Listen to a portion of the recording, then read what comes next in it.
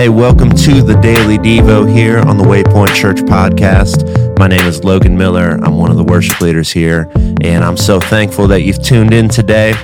As promised, today we're going to start talking about some songs and some of the biblical stories and theology that kind of lays behind those songs. And today we're going to be looking at a brand new one that we introduced on Easter just a few days ago. It's called Graves into Gardens by Elevation Worship. And Elevation Worship, they're really an amazing team of writers. We lead a bunch of their songs at Waypoint, and they just have a really beautiful way of finding fresh language to tell some pretty eternal truths. And so this is no exception. And the song itself is pretty amazing because once it gets to the bridge, and that's probably the parts that people remember the most, but it just starts telling these things that God has done. And so I'm just going to read off these lyrics here. It says this: you turn mourning to dancing, you give beauty for ashes, you turn shame into glory, you're the only one who can. And then it says this: you turn graves into gardens, you turn bones into armies, you turn seas into highways, you're the only one who can. And I love all of those images because they're true, right? They're not just cute phrases or good words. They're actually true. And they're stories of literal things that God has done. And especially when we talk about Easter and the crucified Savior who is risen, and he's no longer in the grave, but he's doing something new. He's making a new thing.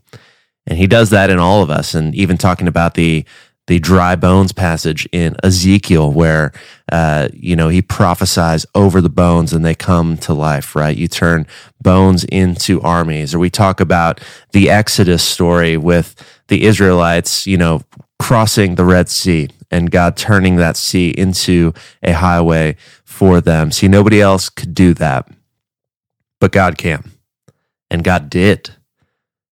And what we ultimately believe is that God is still in the business of moving mountains and of making miracles. And sometimes it doesn't have to be the literal turning of a sea into a highway, but it can be found in the story of somebody coming from spiritual death to spiritual life. When we see somebody who is walking down a road of destruction, right? They're caught up in addiction or all sorts of things, and God changes that path. That's a miracle. That's God moving today, and it's something worth celebrating.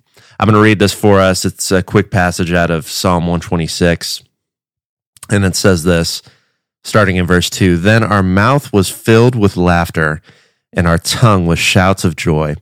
And then they said among the nations, the Lord has done great things for them.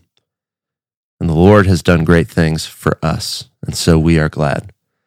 And I love that. So when we sing a song like this and we shout that out in that bridge, that you turn graves into gardens, you turn bones into armies, seas into highways, you're the only one who can, we are proclaiming and we're remembering the great things that God has done for us. And we get to celebrate that, but people also get to look in on that.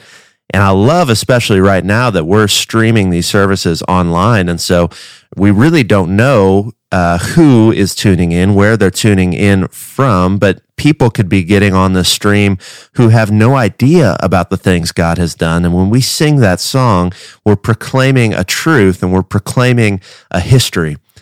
And they get to look in on that as well. And they say, man, God has done great things. And it's not over yet. He's still doing great things. And he's the only one who can. So the song is called Graves into Gardens. I really encourage you to go check it out if you haven't. It's an amazing song.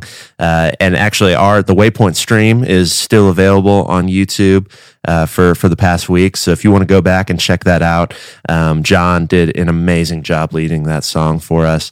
And so I hope you do.